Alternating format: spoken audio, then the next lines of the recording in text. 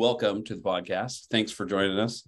Hannah Churtis, Laurel Oakey, and Trielle Alstead. Thanks again. Thanks a bunch. I really appreciate this. For the first time, I feel like massively the old person in the room, which is, I guess that's just where I am in life now, but I still feel young inside. So every time I look in the mirror, I'm surprised.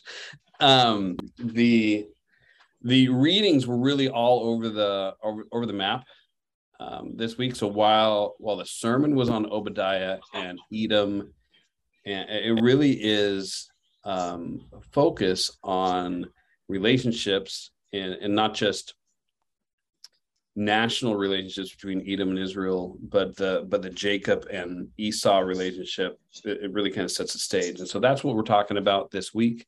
We're talking about relationship reconciliation of broken relationships. And as you know, before we started, Trielle made a really good point of the same types of principles or thoughts go into avoiding those breakups or those destruction of relationships as well. So why don't we just get started, and in no particular order, if someone wants to jump in, what stood out for you this week? Was there a reading or a couple of verses or maybe thoughts that were like, yeah, that hit or made me think, or was convicting? Anything on those lines? I'd say I thought I think it was Tuesday, Wednesday, the reading on the master forgiving the servant, but the servant not forgiving his fellow servant. I thought that was interesting, and I don't know if I'd say a unique choice, but it was a good other point to be considering as we were looking at like restoring relationships. I think I like Trielle's point that it's kind of how to prevent a relationship. But I think a lot of the things the readings focused on this week were like relation maintenance. So what does that mean? Relationship maintenance. So here's the part, right? So every relationship has at least some bit of an arc, right? Mm-hmm. There's at the beginning of any relationship, you don't know the other person, right? Hopefully at the end of the relationship, you know them really well, but actually a lot of times it goes the other way, and it goes to, I don't know you very well. And so the break, if they break with you, or if there's a break in a relationship while you still know them well, then there's probably a problem there. But a lot of times what ends up happening is it goes the other way. It goes towards not knowing well again. So the maintenance kind of assumes we've done this upward arc, but how do we actually get there? Because that's part of that as well, of a healthy relationship, whether that is with Jacob and Esau. Although part of that Jacob and Esau thing for me is, and maybe I'm getting off far afield, how dysfunctional their parents are. Like, I always looked at it going like, you guys are letting them do this. Like, what is wrong with you? Anyway, sorry, that was way off. But so what do you guys think on that? Like, how do you actually get to the point where we're trying to have a healthy relationship? How much of reconciliation or maintenance is actually just implementation of what it takes to start one? It's a very deep question to start off. Yeah. Bam. Maybe let's step back a second. Let's identify what it is, whether it is maintenance or starting or reconciliation. What are the things that are necessary? You have to have a motivation, and like the way the relationship goes depends on the motivation you bring to the relationship. Like, are you motivated to be nice to someone because, they'll give me good notes if I miss class? Or are you being nice to someone like your significant other's sibling because they'll be in your family one day? Or are you just nice to the person on the street for the sake of being nice? And if you're just kind of looking at a relationship as a means to an end, unless your motivation changes, I don't think you're going to have like no amount of like maintenance is going to fix a relationship if it's just like means to an ends. Is a relationship romantic or religious, spiritual, what have you, always mutually beneficial? A good one anyway. And I jumped right into that. I went to motivation. You know, like, what do you get out of it? Assuming that the other side is thinking the same thing. I feel like it should be mutually beneficial, but that doesn't necessarily mean that each person is getting the exact same thing out of the relationship as the other person is. I think that's where that balance comes in. And the first word that came to my mind after motivation was a patience, like a mutual patience. And I think that can be a beneficial foundation to kind of see what the other's motivations are, to talk through it in that communication. But I feel like, you know, just that mutual patience of, okay, we are going to enter into some sort of relationship. Let's figure it out and talk about it. I feel like that is how that upward arc can begin. Right. And that the characteristic of that relationship can change. It might be friendship. It might move into something more, it might not. But what is the patience? Explain that a little bit, Trielle. Is the patience, is it a waiting to see? Is it a allowing to develop? Like what are you being patient about? I feel like there's definitely a development aspect of it, of not trying to push or speed something up that doesn't need to be sped up. You know, letting time take its moment and letting God work in that time, and not trying to play God in the relationship of, okay, no, this is my timeline, and God saying, no, it's actually my timeline and you need to be patient and sit back. And I think the other patience part is, it comes back to the forgiveness part of it a little bit, of being patient with each other as you both grow individually, in either your spiritual life or any other aspect of your life, that you recognize that you are two individual people still, but you're entering into this friendship, relationship, mentorship, whatever. And so understanding that as each of you grow, there needs to be a patience for each other and for yourself, to maybe partially like relearn each other as you're growing, accepting that maybe you are growing in different directions. And I think that and that's where we could steer into, is it a broken relationship if it's something that naturally grows apart? And is that something that requires reconciliation? Or is that one of those things where maybe it doesn't need to be reconciled if it does kind of naturally split? I wrote down several notes on that kind of throughout my readings this week. So that's where my brain took me and where the Holy Spirit guided me. But okay, well then let's go there.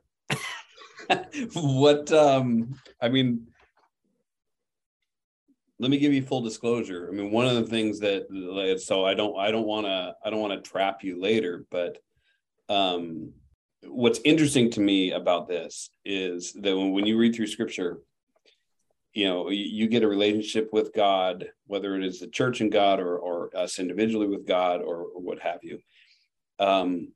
There's all kinds of relationship metaphors and symbolism, whether it's a parent relationship, father-son relationship, it's a marriage relationship, it's a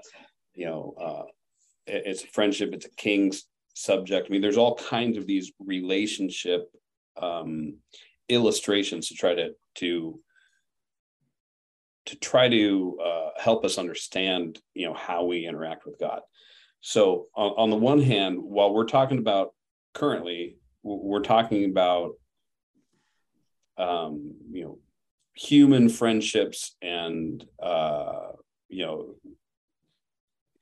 could be professional relationships, romantic relationships, it could be friendship relationships, whatever. We're talking about human relationships.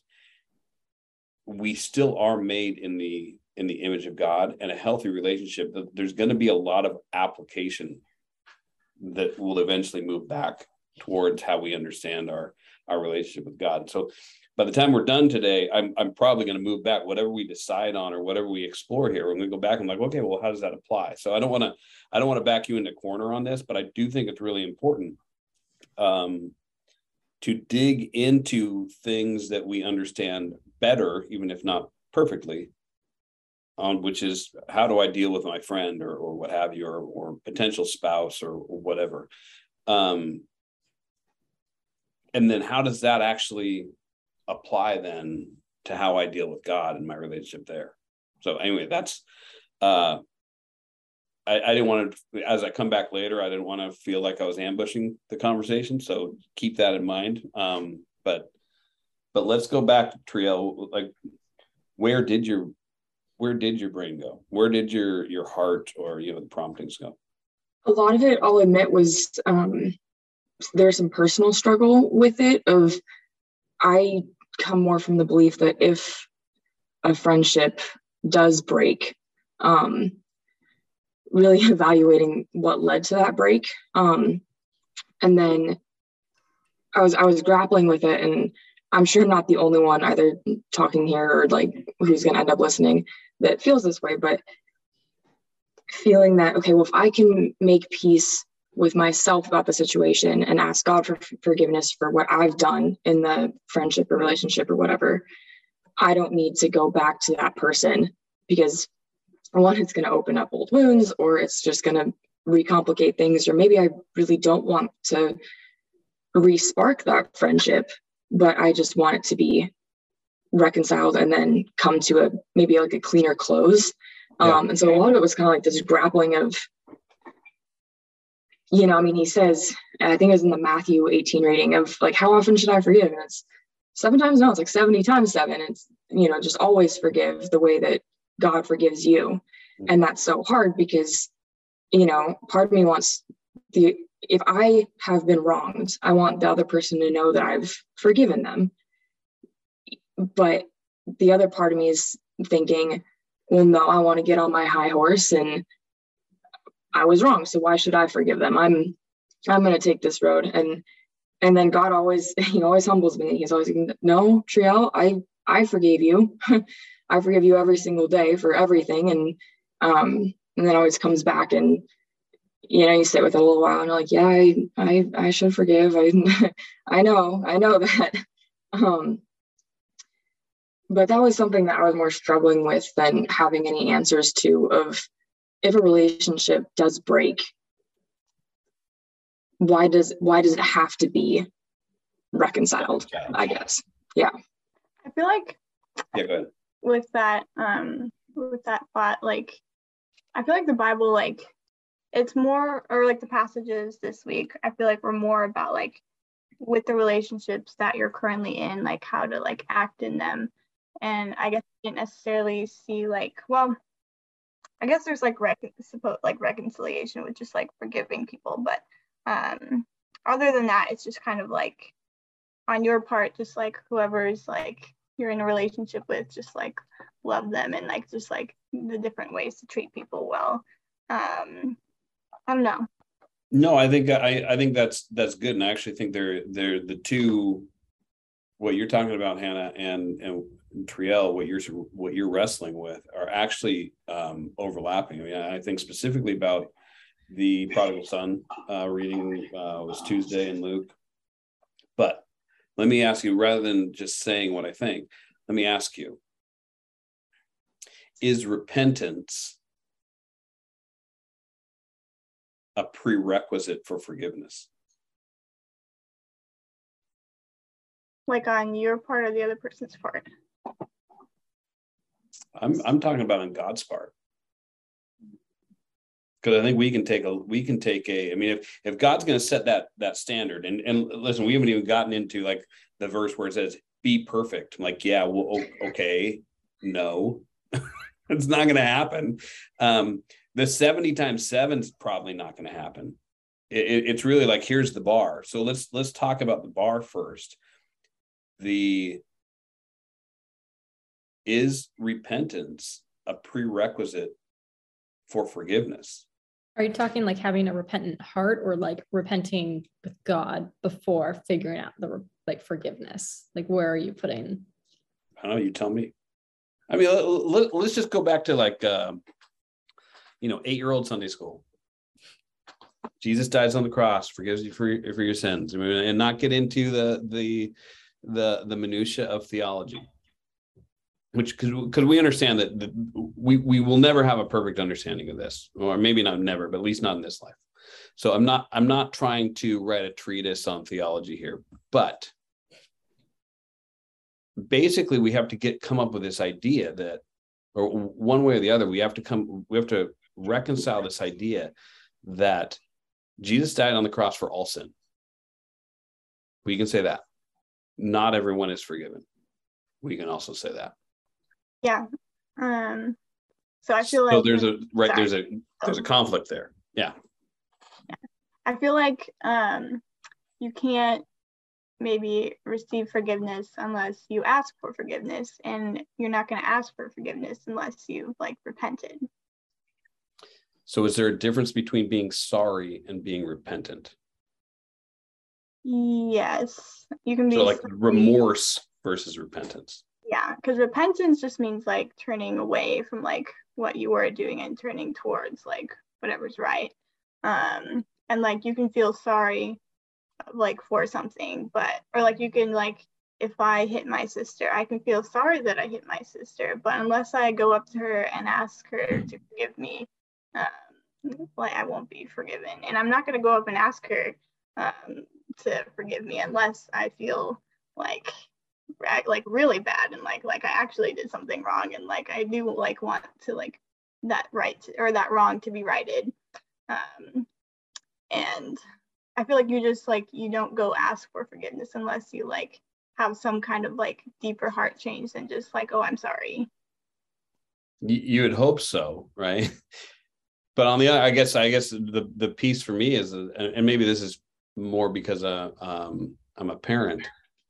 I mean, heck, my kids over and over again have wanted to be forgiven without really being repentant. That's true. That's a good point. That is true. Like I don't want the consequence, even when I still want to do what I want to do. So you're saying that somebody can't be forgiven if they don't ask for it? So I feel like there's like a third component of forgiveness. There's like the person coming and asking for forgiveness or not, the person doing the forgiving, but can the person doing the forgiving forgive in their heart without somebody coming to them to ask for that forgiveness? I think that's a good point. I think like you can only be forgiven if the other person forgives you, and like that just kind of depends on what their qualifications are to give you forgiveness, like what they require in order to give you forgiveness. And like the verse like forgive like 70 times 7 times blah blah blah, like those people probably aren't like really repentant. They're just saying sorry, but we're just called to forgive, and that's kind of an image of how God forgives us. Like, so maybe, well, but he does call us to repent, so I don't know if that's a great It's hard. It is really hard. So and I would say, Trielle, when I was in my late 20s, maybe early 30s, somewhere too long ago to matter, I had I'll just say a person. It was a professional relationship, but I had a person who just really, man, I just didn't get along with. And I'm old enough now to know that probably wasn't all her. But she definitely did some nasty things. And I firmly forgave her without ever having a relationship reconciliation with her. So and I literally, I do not have any bitterness toward her at all. I mean, I really think it was a God thing. It allowed me to forgive her. There's no repentance on her end at all. So what I would say is, yes, I think I do believe this is the tension that we sit with the cross. I do believe that Jesus died for all sin. I do believe that it's not just like we pick and choose. Well, oh, hey, you repented of that, so that one's forgiven and whatever. No. Christ died and God forgives. But I also believe that there's two components for forgiveness, and hopefully I'm not stepping on heresy. I think there is the forgiver and the forgiven. And I don't think you can actually receive forgiveness without repentance. I think it's a receiver issue, personally, not a giver issue.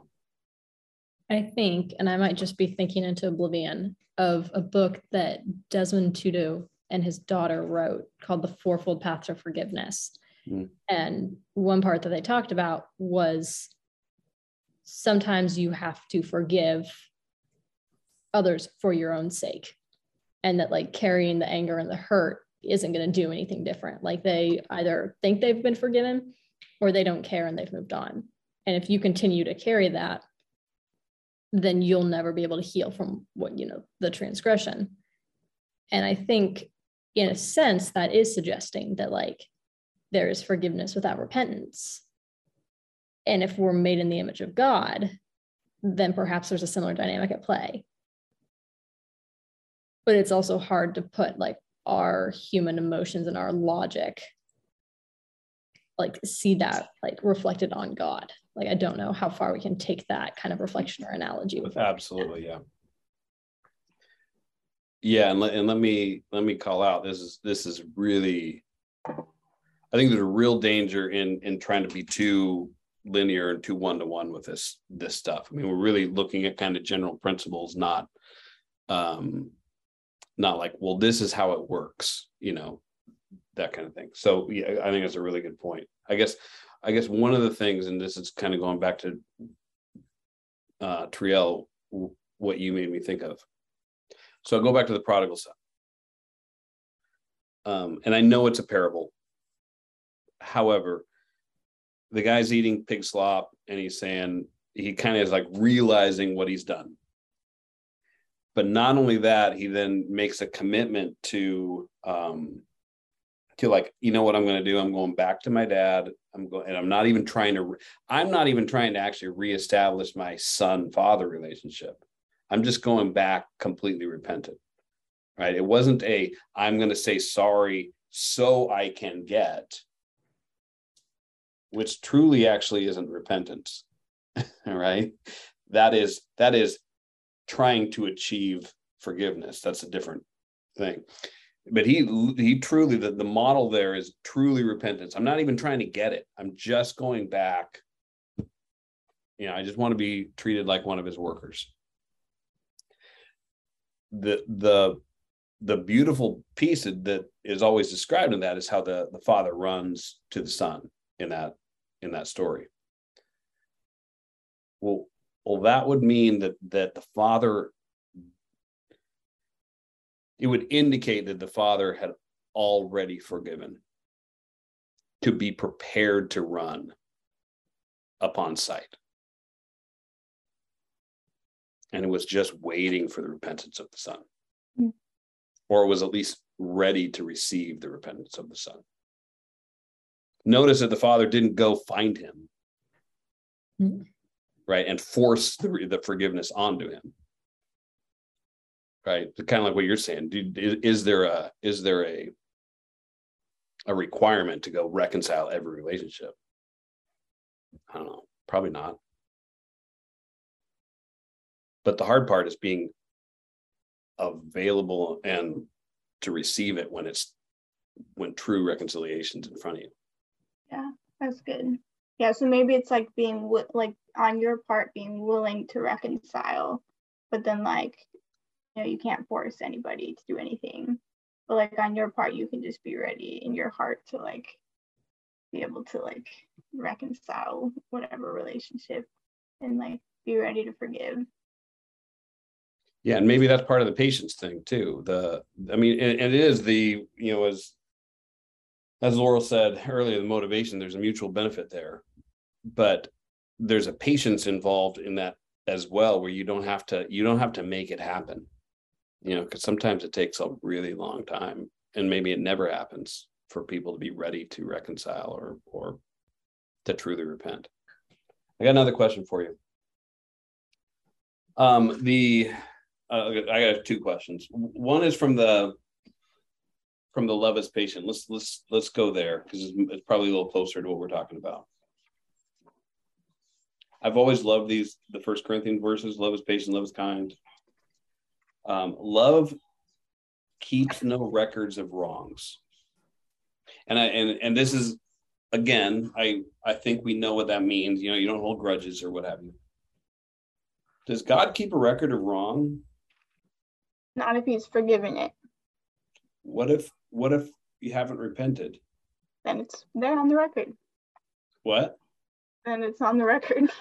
But by like purely, 8th grade Sunday school logic, if God is love and love keeps no record of wrong, I don't have an answer to that, but I think that's how I would like to think of it. That would seem to indicate, again, true though, like I feel like we wouldn't like need forgiveness then if that was like 100% true. Because then what would be there to forgive? There's no record of any wrongs. I've done nothing wrong because there's no record. And there may be a translation issue in this as well, but you kind of get to, all right, well, either God doesn't love those people or he doesn't have a record of wrong for anyone. My guess is it's not as linear again as this, but it does raise a question of God's heart. I think for me, it's much easier for me to understand God's. It's much easier for me to reconcile God's view of love and forgiveness than it is for me to say, well, he withholds love from those who don't repent. This reminds me of the verses in John chapter 15, starting in verse 9. It says, as the Father has loved me, this is Jesus talking, as the Father has loved me, so have I loved you. Now remain in my love. If you keep my commands, you will remain in my love, just as I have kept my Father's commands and remain in his love. I have told you this so that your joy may be, so that my joy may be in you, and that your joy may be complete. My command is this: love each other as I have loved you. Greater love is no one than this, to lay down one's life for one's friends. You are my friends if you do what I command. So it's kind of made me think of that. So tell me what you think that means.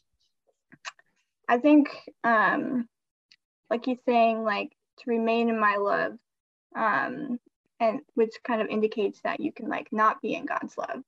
And so like there's requirements to receive God's love in a way, which is an uncomfortable thing to think about. But I mean, it brings it back to that kind of two sides to the equation. I mean, obviously it's a relationship. I mean, we're talking about relationships. There's no one-sided relationship. But even with love, then there has to be a receiver and a giver. And it can't be complete without both. And we keep coming back to this two-party system. I don't mean it politically. We keep coming back to this. Like, can you have forgiveness without both parties? Can you have reconciliation without both parties? Can you have love without both parties?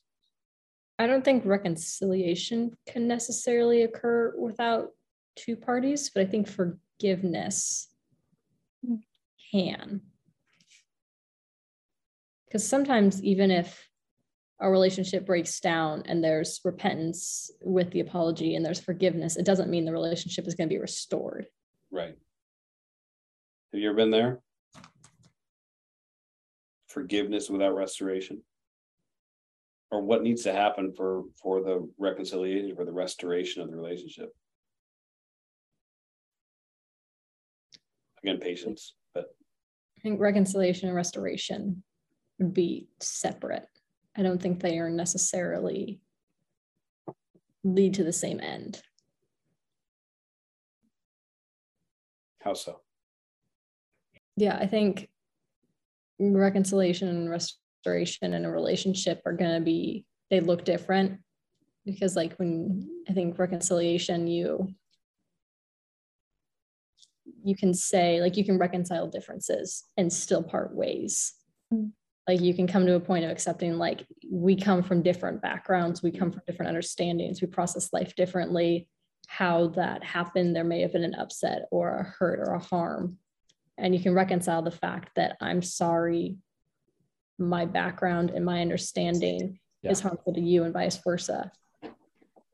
And you can have that moment of like, maybe we don't meet in the middle, maybe we aren't friends or in a relationship the same way anymore.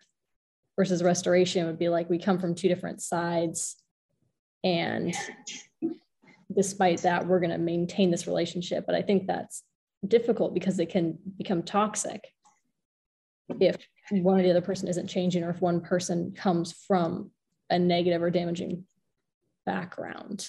And I think that's when the forgiveness and the reconciliation can become like one-sided. Yeah, that's really good. So if that isn't present, if that I don't want to keep saying repentance, but right, if that's not present, is it more loving to leave the relationship broken? I think even if you do, you might not stop hurting. Wow. Yeah. And I think even when you do have a loving break to a relationship, whether it's for good or for bad, like you guys are, maybe it's like a high school relationship and you're going to college on different sides of the country, that can be a conversation. And it's like, well, I love you, we just got to part ways, and it still hurts. And then there can be relationships where the relationship ends because it had to, and it's not positive and it still hurts. Yeah, there's pain in a break one way or the other, right? Yeah. Yeah. I'm trying to remember how you said it, but it made me think in terms of forcing the relationship, and you said it becomes toxic. And I agree with you. I mean, relationships do become toxic when you're trying to force them to to restore when it's not, there hasn't been that repentance or reconciliation or an RE word. It makes me, it becomes easier for me to deal with God's willingness to let us go our own way. As I think about that, trying to force someone into a relationship that doesn't want to be in that relationship, and they may not even say it that way, but the reality is if it's about me and not about us, I don't want to be in the relationship. I just want the benefits. And I can't force that person. It's not a relationship. I can't force them into it. Yeah, and I think that's the difference between like our relationships with other people versus like our relationship with God. Like all our relationships with other people kind of like points us to, it gives us an example of kind of like our relationship with God. But the difference is like, some relationships with people like can't be restored. Like there's just like, for whatever reason, like it's just like they can't be restored. But with God, that's never the case. They can always be restored, because we're never like God's never gonna turn his back on us. Like he's never gonna like be so hard-hearted toward us that he like it's all on our end, and like we have all the control in our relationship in a sense with God, because God's just ready to receive us, and so like we're like, it's never the other way around. Like with our relationships with other people, sometimes we're on like the right end and the other person's on the wrong end, or vice versa. But with God, like God's always on the right end, and he's always willing to accept us. And so like we have like that's all, he's always feeling like the struggle of like wanting like his children to come to him, and like them not being willing to come to him. And so like that's like always his position no matter what. So it's easier to put ourselves in the position of God in the relationship, of the wronged and the noble, patient person waiting for the other party to recognize the error of their ways and to right. It's easier to be on that side. Mm-hmm. The reality is that both with our human relationships as well as our relationship with God, is we're often on the other side. We are the ones that we want the benefit, we want it our way.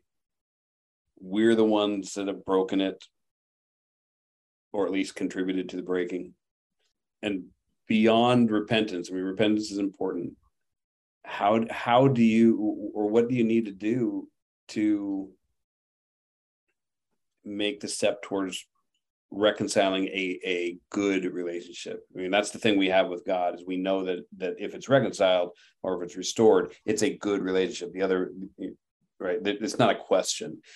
That's much harder with humans. But when you're on the repenter side, or at least you share it, what's needed to make the steps towards that reconciliation or restoration? And I'm gonna say again, I thought the patience thing at the beginning was really, I think that's key. But maybe to step into that also, like the relationship, and like what was that? Sorry. I feel like it also just kind of depends on the relationship and what's happened, and like it might be different for different relationships depending on what exactly has happened to cause the strain. So that's kind of what I'm trying to get at, though. But there's always going to be differences, but what are the things that are the same across relationships? And I think patience is one of those things. But what's necessary for patience? Love. Yeah. Broad term, I feel like. Really hard to even want to have a reconciliation or a restoration without love, for sure. What's necessary for patience? I mean, as a prerequisite for patience, I think compassion. Compassion. Oh, compassion. For the other person? Yeah, I'd say so. Or empathy or sympathy, just kind of wishy words. Maybe you have to be able to see the other person's side. Yeah, for sure. Yeah, I think you need hope that like there is something that you're waiting for patiently. Yeah, hope that it's worth it. Mm-hmm. Trust. I was gonna say trust, and I wanted to clarify trust though, because I feel like there's trust between yourself and the person. But I think that in certain cases that needs to be developed, and that should be almost like a cautionary of, have the hope, have the compassion and the patience, but understanding that trust will come over time. So I feel like it's patience and trust can go back and forth about which one comes from the other. But then I think the more important trust component is between yourself and God, and focusing on that relationship of, okay, I trust that God's hand is in this relationship. And so praying that God will give you, or like trusting that God will give you the patience for whatever will come of the relationship with the person. I feel like that's a really good point, Trielle. I feel like we've been talking a lot about like what can we do to help our relationships, but like we need to like be going to God in prayer for our relationships, because God can actually, he is sovereign enough to like help our relationships, and like he can like change people's hearts, and like that's in his power. That's not in our power, but it is in God's power. And so like we have that ability to go to God for that. Even with our relationship with him, right? I mean, heck, I pray for that all the time. Like, soften my heart toward you. Yeah. Yeah, that's really good. And that brings me back to love. And maybe this will be one of the last things. What's love? We just throw that word out there, right? We just throw that word at you, like, hey, love, God's love. We should love. Love is patient. Love is kind. We do lots of descriptors, and then we say it's necessary. But the English word is so poor. What is it? When we're talking about this, at least in this application, what is the thing that we call love that's necessary here? I feel like the Bible talks so much about it because it's hard to describe briefly or like with just like one definition. I think there's like many definitions, but one of my favorite verses, which I think is like kind of relates, is Romans 12:10. It was in our readings, and specifically from the NRSV version. I had to look up the version because it wasn't like, it's not a common translation, but Yeah. it's the one that I had like always remembered it by. And it's love one another with mutual affection. And then this part is the part that I liked. Outdo one another in showing honor. And I just like that because I don't know, it was just kind of like it gave like, and I kind of, the way I like interpret that is like I sometimes interchange like honor and love, or like I see that as like a way to love somebody, like outdo one another in showing honor, and just like I like it because it kind of makes it a competition. And just like kind of rising above your differences to like love is something to strive for. It like in whatever like definition you use for love, like it's something to like strive for and to like attempt to excel at. I'd say it's something that I really like that. I mean, one of the things that I landed on as at least as a piece of love is you have to want whatever the object of love is. You know, you have to want that person. You have to want their best more than you want your own. Right? They have to come first or before.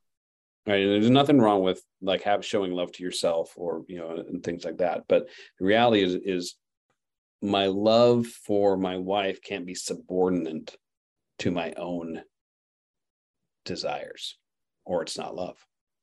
Like I can want good things for her, but if every time my good things and her good things are in conflict, I choose my good things, not sure we call that love, which one of the reasons it makes it really hard to love God, I think.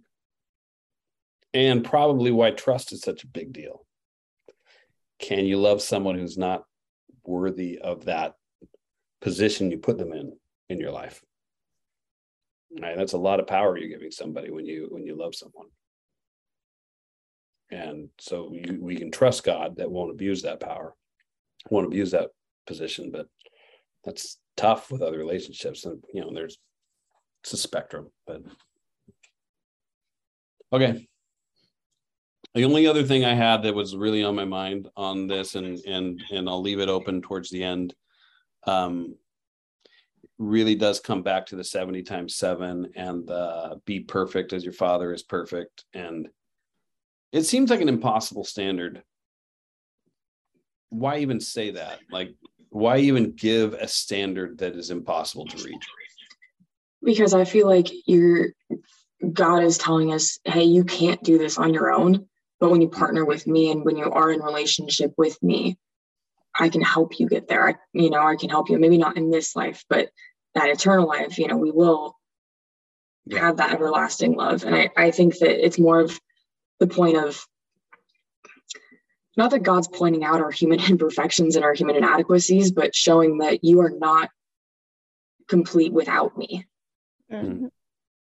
Yeah, and like just going off of that, even I think it's like I recently did like an outreach event, like I went whiteboarding, and the question that I had people answer was, are you a good person? And I got a lot more yeses than I was expecting. And so I feel like we tend to think we're better than we are. And so I think Jesus is trying to humble us and be like, no, this is like what's required to actually be perfect. And like it's a crazy high standard that no one can meet. Yeah, and luckily we have him, right, to do it for us. Let's put it that way. Okay. I really, really appreciate you guys joining. This was, it's probably a little bit closer to home than some of the more theoretical stuff that we've talked about, even though I do tend to move that way. That's just the way my brain works. But I really appreciated and really enjoyed getting your guys' perspective on that. So thanks for joining. And with that, let's pray and we'll wrap it up for this week. Dear Lord God, thank you so much for your love. God, thank you that you wait patiently with your arms open for us to want that relationship that you have ready for us. Thank you that you're worthy of our trust and our love. Thank you that you're patient and you're understanding, that you're forgiving. And thank you that we can't reach that standard and we don't have to earn it. God, thanks so much, Lord. Walk with us as we try to walk with you. In Jesus' name I pray. Amen.